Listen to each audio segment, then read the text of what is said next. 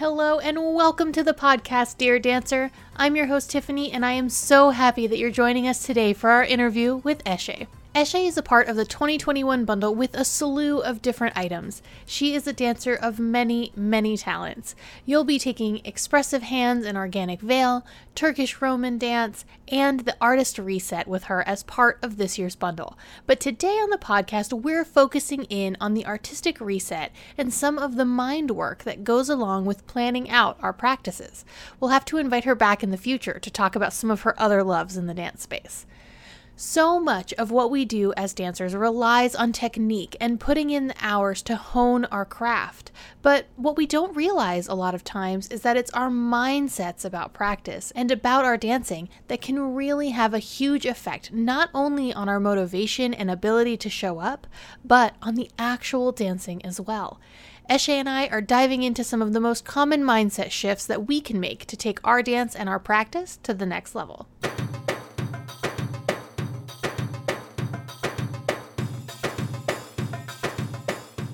Hello, dancers, and welcome to Yalla Rocks, the belly dance podcast that helps you design your personal practice. Everyone, welcome Eshe to the podcast. Eshe, I am so happy to have you joining us today. I'm super excited to be here.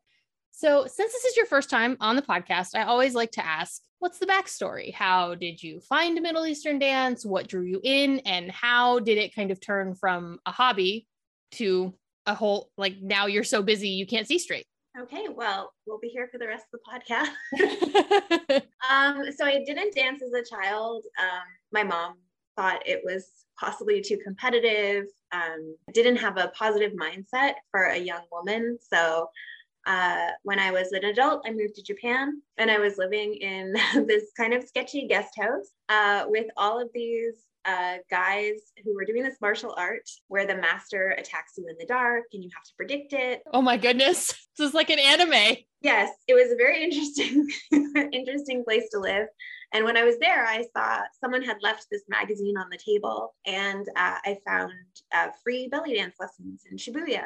And I went and I'm so grateful to this teacher for opening up this door for me because obviously it changed my life. But it was lots of get on the floor and be a snake and hissing and hippie woo woo, a bit of a wishtory.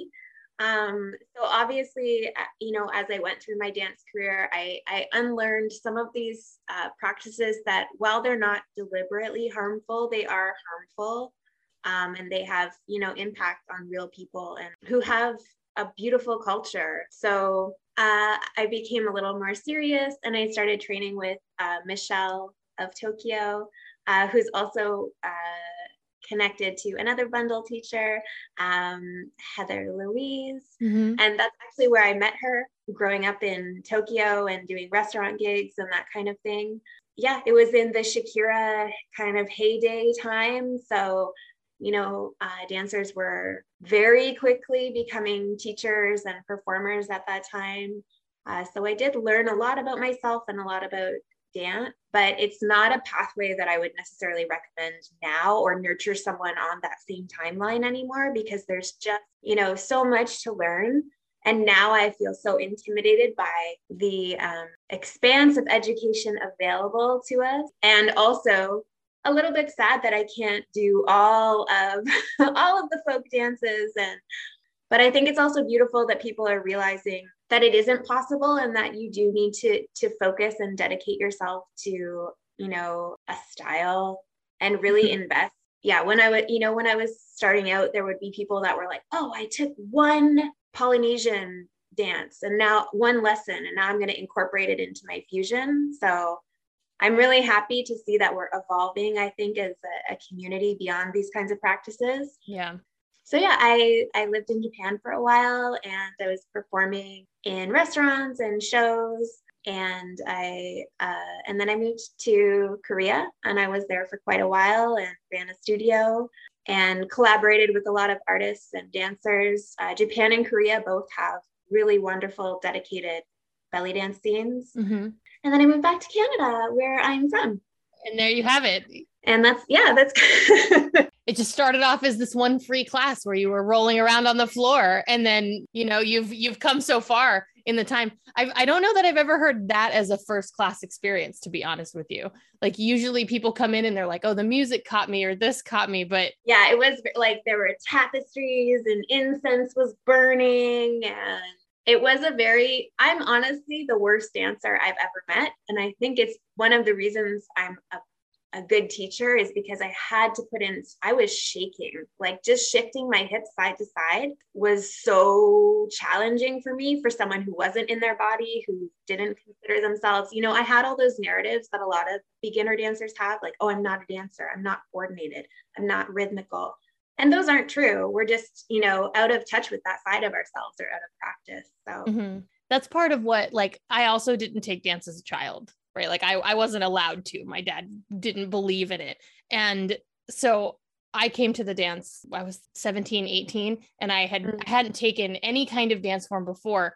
And that's something that I kind of am jealous of the people who did start as children, is that they never necessarily lost that weird thing that kids do where they just move around all the time and are super into their bodies. Like it becomes more like, quote unquote controlled, or it makes more sense. It's not just like the random wiggles of a 4-year-old, but you stay in touch with that piece. And I didn't have that. And I think it's not so much that I am like, oh, I wish I had taken ballet so I could do these things. It's like, I just kind of wish I'd been more in touch with my body when I started. I get that. Yeah.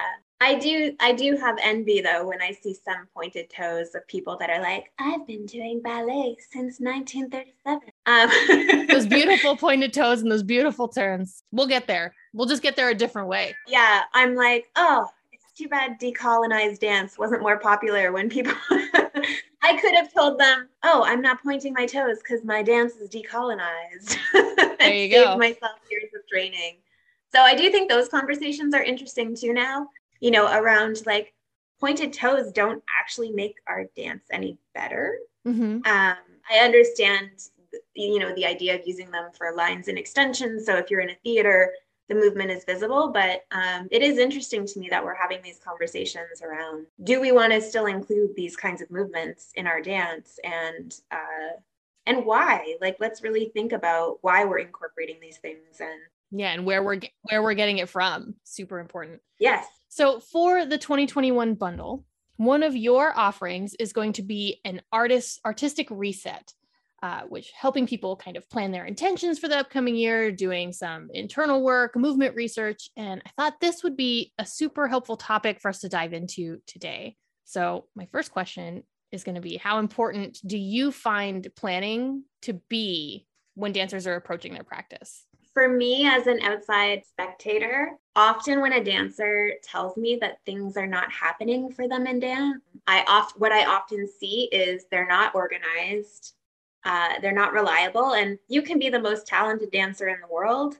No one's going to want to work with you if you're hard to work with, they have to chase you all the time, those kinds of things. I also think, like, if you're not tracking your progress, you're probably not making any. And if you don't have a plan or a goal that you've visualized and you're moving towards, and there are all different kinds of ways we can do this, but how are you going to get to where you want to be if you have no idea where that is? And I think it's totally okay if you're a hobbyist, if you don't want to have a goal, if you're like, this is my joy time, this is my joy place, we can totally honor that. But if you're feeling some sense of dissatisfaction about where you are in your career, in your dance, those kinds of things, then let's make a plan and make it better and figure out where we want to be and who we want to be as well. Right. It's like, as a teacher, we can get you anywhere. We can help you reach anything, but you have to tell us what that is. Because we don't know. Only you know. Only you know where you want to go. Yeah. So we've got gas in the car, but if we don't know where we're driving to, all the food and all the coolers and all that's great. But if we don't actually have somewhere to be, or where we're driving to, and those goals can also be refined and changed. And, upon reflection, this is actually what I want to do. So sometimes goals don't actually get us to that goal, but help us redefine the path. I think this is so important, because I feel like sometimes when I talk to people about setting goals or tracking your progress, doing these things, creating focus areas in your dance, I feel like they think I'm asking them to choose the one thing, and this is the thing, and it will never change. Right. But that's not true. Just like you said, you work towards that thing. And then an opportunity comes up and you're like, oh, never mind, I'm going to go do that. And then your goals change and you work in that direction. That's how life is, right? No decision that we make, very few decisions that we make are like permanent. This is it for the rest of forever. These things can change and they're supposed to change. It's dance.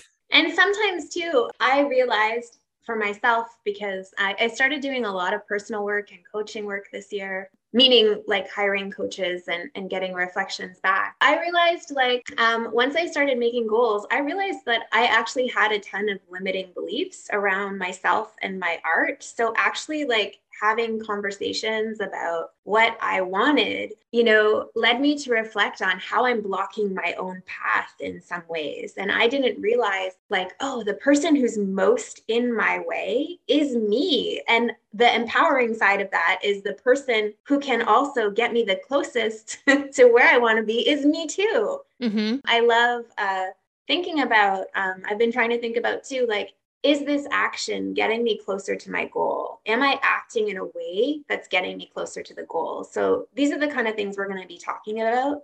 How can I make a plan to be who I want to be? What are some of the limiting beliefs that you found in yourself over the course of this year, if you don't mind sharing with us? Yeah. Okay. Let's get real personal. Want to see some tears? So I had very common, I think, in femme people and women, I had a lot of limiting beliefs about money and making money and feeling guilt around any kind of success I had, feeling like I wasn't deserving. I realized I felt that I wasn't deserving sometimes. So working through that. And then I also had artistic beliefs that were untrue. So sometimes it takes comments from other people. So I was doing the Galen Hooks intensive and everyone was just like, you are so creative. And I realized I felt some resistance to that, which is really funny because my family has called me artsy fartsy since the beginning of time. Mm-hmm. The first shows I produced were in my basement and it cost a hug or a kiss to get in. Nice. I had, I would bring down cereal boxes and I would stop the show and I would be like, we need to interrupt this for a word from the sponsor. I've always been really creative, but for some reason I had this vision of myself that I was not a creative person. Sometimes taking in comments from other people can help with that, but also just speaking to yourself the way that you would speak to another person. You're deserving of the kindness you give to other people. Taking time and making sure you're being compassionate to yourself. Even being in the bundle, to be honest, I realized there was I was waiting. Is she going to write me and be like, this was a mistake? It was supposed to be someone else. Nope.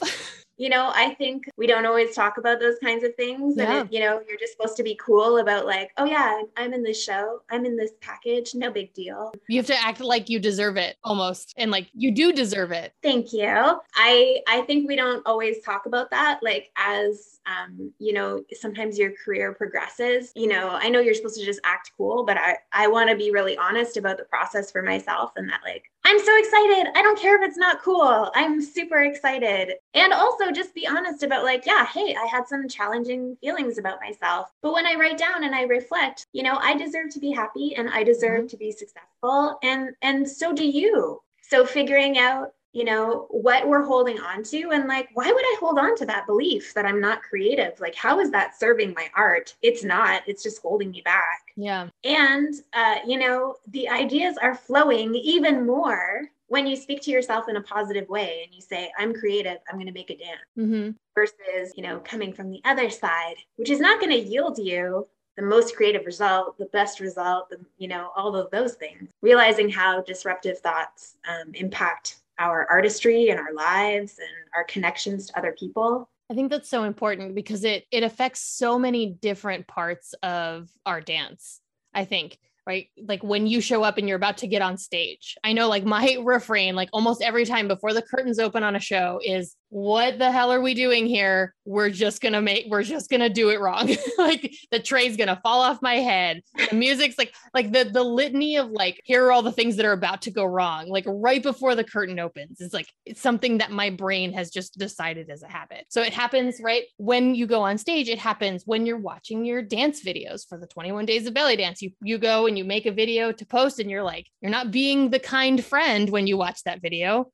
Right? Like you're being a jerk to yourself. If somebody else said those things to you, you would walk out of the room, right? We tell ourselves these things when we show up to practice, when we show up to perform, when we show up anyway for our dance. And all it does is make us not want to show up. Yeah. So remembering your why is also part of the artist reset. And it's like, when I did my first, I can remember my first restaurant gig in Tokyo, and I was on the subway and I was very sick, very, very sick on the subway, and was not pleasant. And I had this internal conversation. Why am I doing this? Oh my gosh, why am I making, and then the answer was because you love this. And then the conversation continued.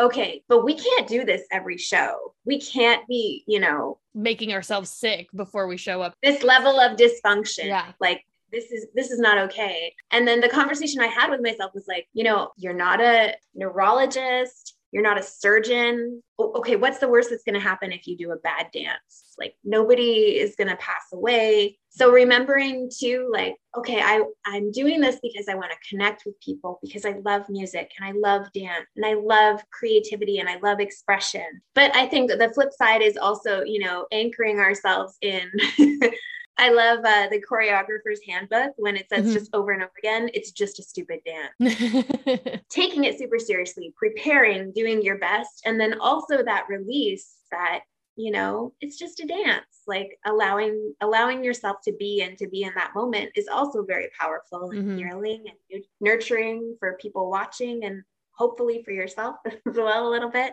Yeah, thinking about your purpose. Why are you taking this class? What do you hope to get out of it? And also showing up with, that's part of having goals is like, is this class going to get me closer to who I want to be? And sometimes we can take a class in, in an exploratory kind of fashion and be like, am I interested in this style? Does it have something for me? Or like, can this instructor help guide me? Do they have some kind of, and I truly do think you can take something out of everything. I think you can take something out of everything if you have a goal. Yes. Right. Like if like say you have a focus area in your dance and you're really working on your upper body expression in your arms, like you can take something out of any class because you'll focus on that part of it.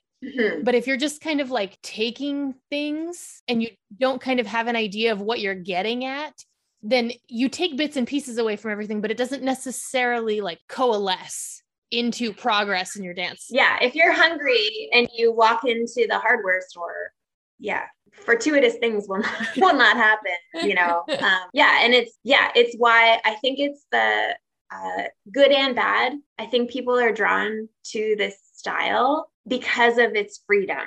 But the flip side of that is people that are drawn to freedom obviously want to be free and float. And so sometimes this other side, this planning side is almost invisible, honestly. Like if you don't have someone who is coaching you towards growth, if growth is your goal. Like I can remember being in classes almost 20 years ago and asking for feedback. And, the instructor being like, it was gorgeous. It was art. Oh, we're so afraid to give feedback in this dance. How could I possibly, say anything else? And it's the same reason I see a lot of people rejecting choreographies or rejecting competition. And I think to be clear, I think it's totally fine if you're like, I don't want to do a choreography. I don't want to do a competition. That's fine. But if you're afraid of it, that's what I think it's different. It's not the same. Yeah. If you're not engaging because there's mystery there, let's figure that out. But I think that the freedom that attracts people is sometimes also what holds them back when they want to go further. And they're just like, I don't know how to take this to the next level because that's not what they're immersed in. A lot of us came up in this dance without teachers giving us that feedback regularly. We did get it's gorgeous. We're not taught to plan and have goals and figure it out. Like, and I find that dancers who have coaches, they tend to be better at this because somebody is showing them how to do it. They're showing them how to plan, showing them how to work towards goals, right? Because what's the point of having 6 private lessons with someone if the teacher doesn't know where they're trying to get you? Yeah. Right. Any good teacher will have a goal that they're trying to help you reach through like those coaching packages. But for like the majority of dancers who are just here and coming to class and showing up to workshops and stuff, who can't afford to have a coach, right? They're not taught necessarily a way to do it on their own. Mm-hmm. And that's one of the reasons I wanted to put together the dance tracker this year as our freebie, because like, I want people to be able to jump into this no matter where they are in their dance, if they're beginners, advanced, intermediates, whatever, no matter what kind of, financial situation they might be in. Can they afford to have someone teach them?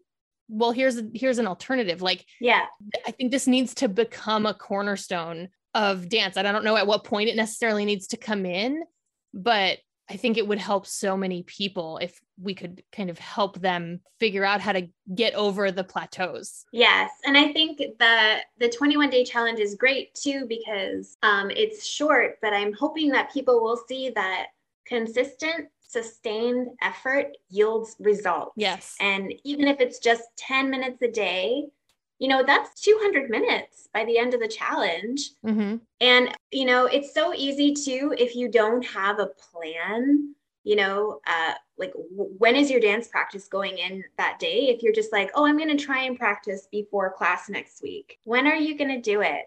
If you set even 5 minutes, 5 minutes is better than the no minutes. That's probably going to happen if you're just like, oh, well, this came up and then I had that emergency. So actually, and then what happens, and I know what happens, is you get to class and you're like, oh, actually, I haven't danced since the last time I was here. And especially, for me, it's that, people are expressing, I desire growth, yes, but I don't know how to make it happen. And the truth is that the, unsexy side of dance is you need to show up for yourself. You need to prioritize your own practice. You need to have a plan. And it doesn't have to be also color charted and printed out. It doesn't have to be this big thing, right? It can be just a little plan. It can be as simple as, on my lunch hour, I'm going to save 10 minutes every lunch hour, and I'm going to pop in this shimmy video, and I'm going to do it 5 days a week for 20 days. It doesn't have to be grand and lofty, although it can be if that speaks to you. But it's like, when are you doing it? Why are you doing it? How are you doing it? And stacking up your day in support of those habits that are going to nurture you. This is what I find works better for a daily practice, like as opposed to just trying to fit it in throughout the week. Like if people are like, oh, 10, 15 minutes doesn't work for me, the alternative usually to them is I need an hour or 2 hours once or twice a week. But life is going to get in the way, period. Right? You have kids, you have work, there's traffic, there's COVID, right? Like there's a million things that will just get in the way. And if you're trying 5 or 6 days a week to do a little practice, life will get in the way part of the time. And if you try to do one practice a week, life will get in the way 100% of the time, right? So it's almost like you have better odds of actually doing the thing when you work it into your days, as opposed to like making these big chunks and hoping they'll happen. I don't remember the stats, but when it's easy to implement and it's a shorter amount of time, you're more likely to do it. So if you can give yourself a gold star, shimmy for 1 minute, gold star, that's actually going to be more helpful to you than if you planned this like 3-hour shimmy marathon. Mm-hmm. I can remember, especially when my kids were younger, trying to pop on a 3-hour video workshop. No way. Yeah, it would take me 8.5 hours to get through the 3-hour workshop because I had to stop all the time. And I was like, I don't know how other dancers are doing this. And I realized later they aren't. They aren't. I was about to say, I was like, I have a 3.5-year-old. I don't. That's why I don't go to live classes most of the time, because I do my dance practice at 2 a.m. because that's when everybody else is asleep. Yeah. I think you have to find what works for you. Everyone thought there was something wrong with me, but I was taking an intensive and it was 4:00 in the morning till 5:30 in the morning, 2 or 3 days a week. And I was just like, honestly, like it's it's nice. No one else is awake. No one else is asking me for anything. I can just focus 100% on myself. So I was like, although, yeah, it's, set your alarm for 3:55.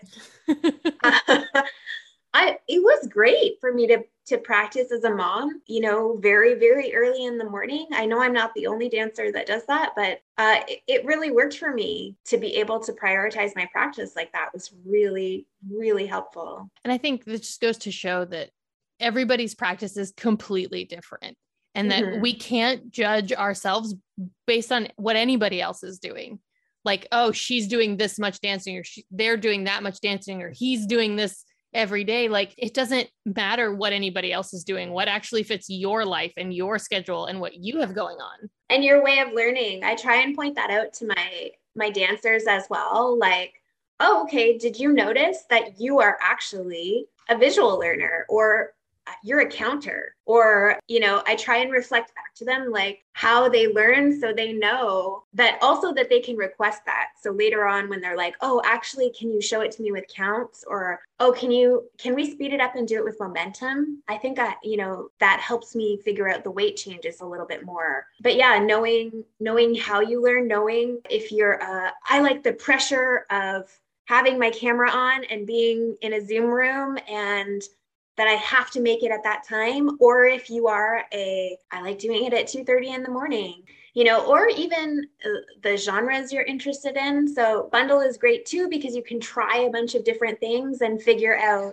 oh, I'm really into Veil, or, Saidi is my jam, or melody is what speaks to me, those kinds of things. That's why I love, it's like a festival that goes all year. That's part of the reason it's set up the way it is, because people, right, you come in to the bundle because you like this teacher or that teacher, or you're really into a couple of the classes, but then the rest of it kind of feels like you're getting it for free because the price is so ridiculous. So then you end up trying things that you wouldn't normally try. Like, we've had people who hated folklore come into the bundle and take a folklore workshop because they have it, it's here, they might as well. And now they travel to take folklore workshops because they love it so much. Like, they just never would have tried it before. Yeah.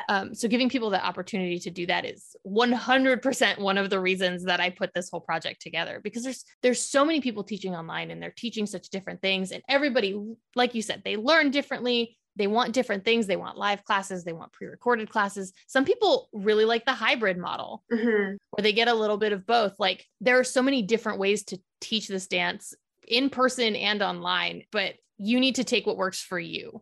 Yeah. We were talking about the price last night in class, and I was like, there's like 50 teachers. And I was like, and even if they only taught you like one 20-minute class for an hour, I'm like, you're looking at like $1,000+. Like, it's such a great deal. It's like priced at like a weekend. Yeah. If you go to like a weekend festival, it's the exact same price, but you get access throughout the year. And to like, I'm super excited to take all the classes and learn from everyone. Yeah, actually, the value of the bundle this year it's like $4,200 or something, like all of the classes together. So this year is the biggest discount I think we'll probably ever have on a bundle, like on the total value. So I'm super excited for people to jump in. But I want to kind of reiterate some of the mindset things that we have talked about through this episode. So for people who are getting into their dance space today, to remind themselves. So we've got, don't compare yourself to other people. Don't be afraid of making money. If you are a professional dancer, you deserve to make money. Remember your why. So why are you there? Are you there to feel good? Then be nice to yourself and release and let go. If you're there for a specific goal, keep that in mind. Kindly encourage ourselves. And you can also direct, like quite often the instructor is open to, if you say, I would like more critique, I would like more feedback, having those dialogues around, what do you think? Presumably if you're studying with someone, you trust them and trust their expertise. So how do you think I could go further? I see a lot of people jumping into private classes sometimes a little bit early. So I would say, depending on your level, you probably don't need private instruction right at the beginning. Speaking kindly and having a positive mindset, approaching everything with delight and curiosity, remembering that you have the tools, you're creative, you have everything you need to get through this class. If it's a challenging class, some things I do, I congratulate myself on showing up for myself. Yes. You did a great job. The hardest part of any practice is actually showing up. So I'm like, you did the hardest thing already, remembering that. This, right? People who do the 21 days, they show up for like 10 minutes and they end up practicing for 30 or 40 some days. Yes. Because we got them over the hurdle of the showing up. Yeah. Right. That is 100% true. Showing up is the hardest part. And then I also, so if the class is really challenging, I count myself down and I'm like, okay, there's 17 minutes left. You can do anything for 17 minutes. You only have to get to the end of the class, checking in with yourself. So also honoring your body. Of course, if you have limitations or injury or those kinds of things, make a negotiation. I'm not going to go full out, but I'm going to mark it, or I'm going to just accept where I am today. And today I'm not going to do the floor work section. So we also have to modify and make changes. And that's totally okay. Like there's nothing to be guilty about, or anything. You're there to learn and you're doing what you need to do to make that happen. And that's to be honored, not to feel guilty about. Making your injury worse is not going to make your dance better. Rehearsing, getting in your muscle memory, like you've injured your back and you're hunched over and you're like, I'm going to rehearse this dance 100 times. Your muscle memory is going to remember, okay, when we do this shimmy, we want to hunch the shoulders forward and drop the chin to the chest. So honoring when we are fatigued or injured and resetting and figuring out how can you serve yourself the most that day. Intrusive thoughts sometimes happen in class. So I don't think there is a way to stop them altogether, but you can notice them. Oh, hello, intrusive thought. And then let it go by. You don't have to respond to it. I'm a big encourager also of body neutrality, because a lot of people struggle with self-image, and especially in a dance room where there's often mirrors and those kinds of things are confronting them. So you actually don't have to love yourself, although I would love it if you did, but just being neutral about your body. Okay, I'm going to put my toe here and lift my hip, and not necessarily have a comparative dialogue or a negative dialogue to yourself. Those kinds of things can weigh you down and take you. And also, you're talking to yourself about how terrible you are. You're definitely not hearing what the instructor is saying. Right. You're not paying attention to your body. You're not in this. You are in your head, in your brain. Yeah. So you can say to your body, hey, we're doing this now. This is not the time for a conversation. Knowing as well when your editor is invited. So the editor comes in at the end stage, when we're polishing, when we're refining. When we're creating, when we're improvising, when we're warming up, when we're learning, the editor is not invited. No, the editor is unnecessary at those stages. So also realizing hey, you've showed up too early for work. We don't need But people have, their editor going and they're I can see sometimes the negative self dialogue. If you are doing a choreography class or a combination class, remembering that you don't have a DeLorean, you don't have a time machine, you can't go back. And so don't chase that moment. Just let it fall away. It happened. Try and take the note if you got one, or if you noted it for yourself. Oh, I forgot the pas de bourrée section, and, put the energy into the next time. Figure out what you need to do. Do I need to run that 10-second section in the break? Do I need to ask a clarifying question? But I see a lot of people that accumulate, I made a mistake here and a mistake there and a mistake there. And they're just getting heavier sometimes in class. Suddenly they're Atlas trying to dance. Yeah, I'm just just release. If you have a human moment, be compassionate with yourself and move on, because the teacher isn't taking note. Oh, she made a mistake here. And none of us are doing that.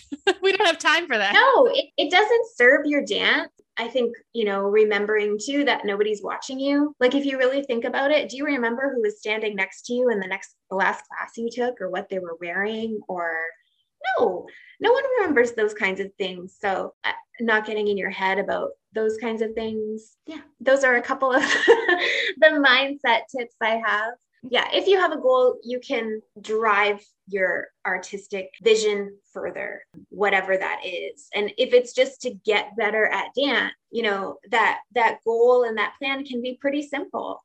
So those are my my mindset tips. Yeah, it's fantastic. I think that this is such a huge part of what holds dancers back. Like you're saying, right? Like the beauty and the terror of it, right, is that you're the one holding yourself back, but that means that you're the one who can change it, right? Yeah, it's so empowering if you realize, you are capable of delivering yourself into a grander version of yourself. You can do anything you can think of. And that's magical. Yeah. Like that's a magical thought. Awesome. Eshe, thank you so much for joining us, for being here, for sharing these tips around practice, because I know a lot of people needed to hear this today, right? Things always tend to show up at the right time. So I saw a lot of people posting that they were looking forward to the 21 Days of Belly Dance Challenge as a reset, to be nourished, to discover something in themselves, to feel supported, especially after, we're now 18 months into this struggle. Right. Yeah, I think it's a wonderful time to sit with ourselves, make plans, be in our bodies, be creative, explore what's possible, connect to ourselves, connect to others. Just a wonderful time for Bundle, a wonderful time for dancers. I'm super excited. It's fantastic. Can you tell people how can they find you on the internet? How do they follow you on social? What have you got going on, and how can they be a part of it? On Instagram and TikTok, I'm Hamilton Belly Dance. I'm at hamiltonbellydance.com on the World Wide Web. I'm also patreon.com/Hamilton Belly Dance. I run Glitter, super amazing exploding art show, as well as Hamilton International Belly Dance Festival. Sorry, Hamilton International Belly Dance Competition. I don't even know the name of the stuff I run. Yeah, I'd love to connect with other dancers and meet new people. Glitter is something I believe I read that you're planning on continuing it even post pandemic, whatever that looks like, right? This is something you plan to keep going. Yeah, I've been running Glitter since 2007. So normally we're in person, but yeah, for the next little bit, at least we'll continue to be online. And then actually the club wrote me that they have a streaming setup, so we could actually continue to offer a hybrid model whenever that folks feel safe being back in person. I think for where I am in the world, it's not yet. And for my community, what I'm hearing is not yet. But hopefully soon. Yeah. I think, the beautiful thing about this time is like, we're not limited by geography, and we can see this as an opportunity, or we can see it as, it's totally up to us how we view this experience. So, of course, at first I was feeling so heavy and isolated and cut off and losing gigs and opportunities and all those things. But then I realized but actually we also have limitless possibility. Like the other side of this is that I can make a show with someone in the Netherlands and someone in Japan. And it's so powerful. And, to me, it's another example of how we can use our mindset to change how we experience life and dance. Awesome. Eshe, thank you so much for joining us. Everybody, thank you so much for listening, and we will talk to you soon. Bye. Bye.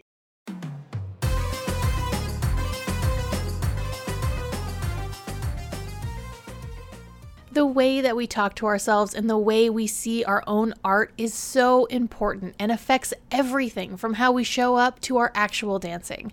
I'm so excited to have been able to have this conversation today with Eshe and to hear her stories and struggles, because so many of us go through the same blocks, the same nervousness, and hearing about it from other dancers, I don't know about you, but it makes me feel less alone. And realizing that helps with our self-compassion, because we realize that we're not the only ones. Make sure to follow Eshe for more brilliance. You can find all of her social links at thebellydancebundle.com/81. And today, just notice what's going through your brain. If you're going to change your mindset, you've got to realize what the current one is first.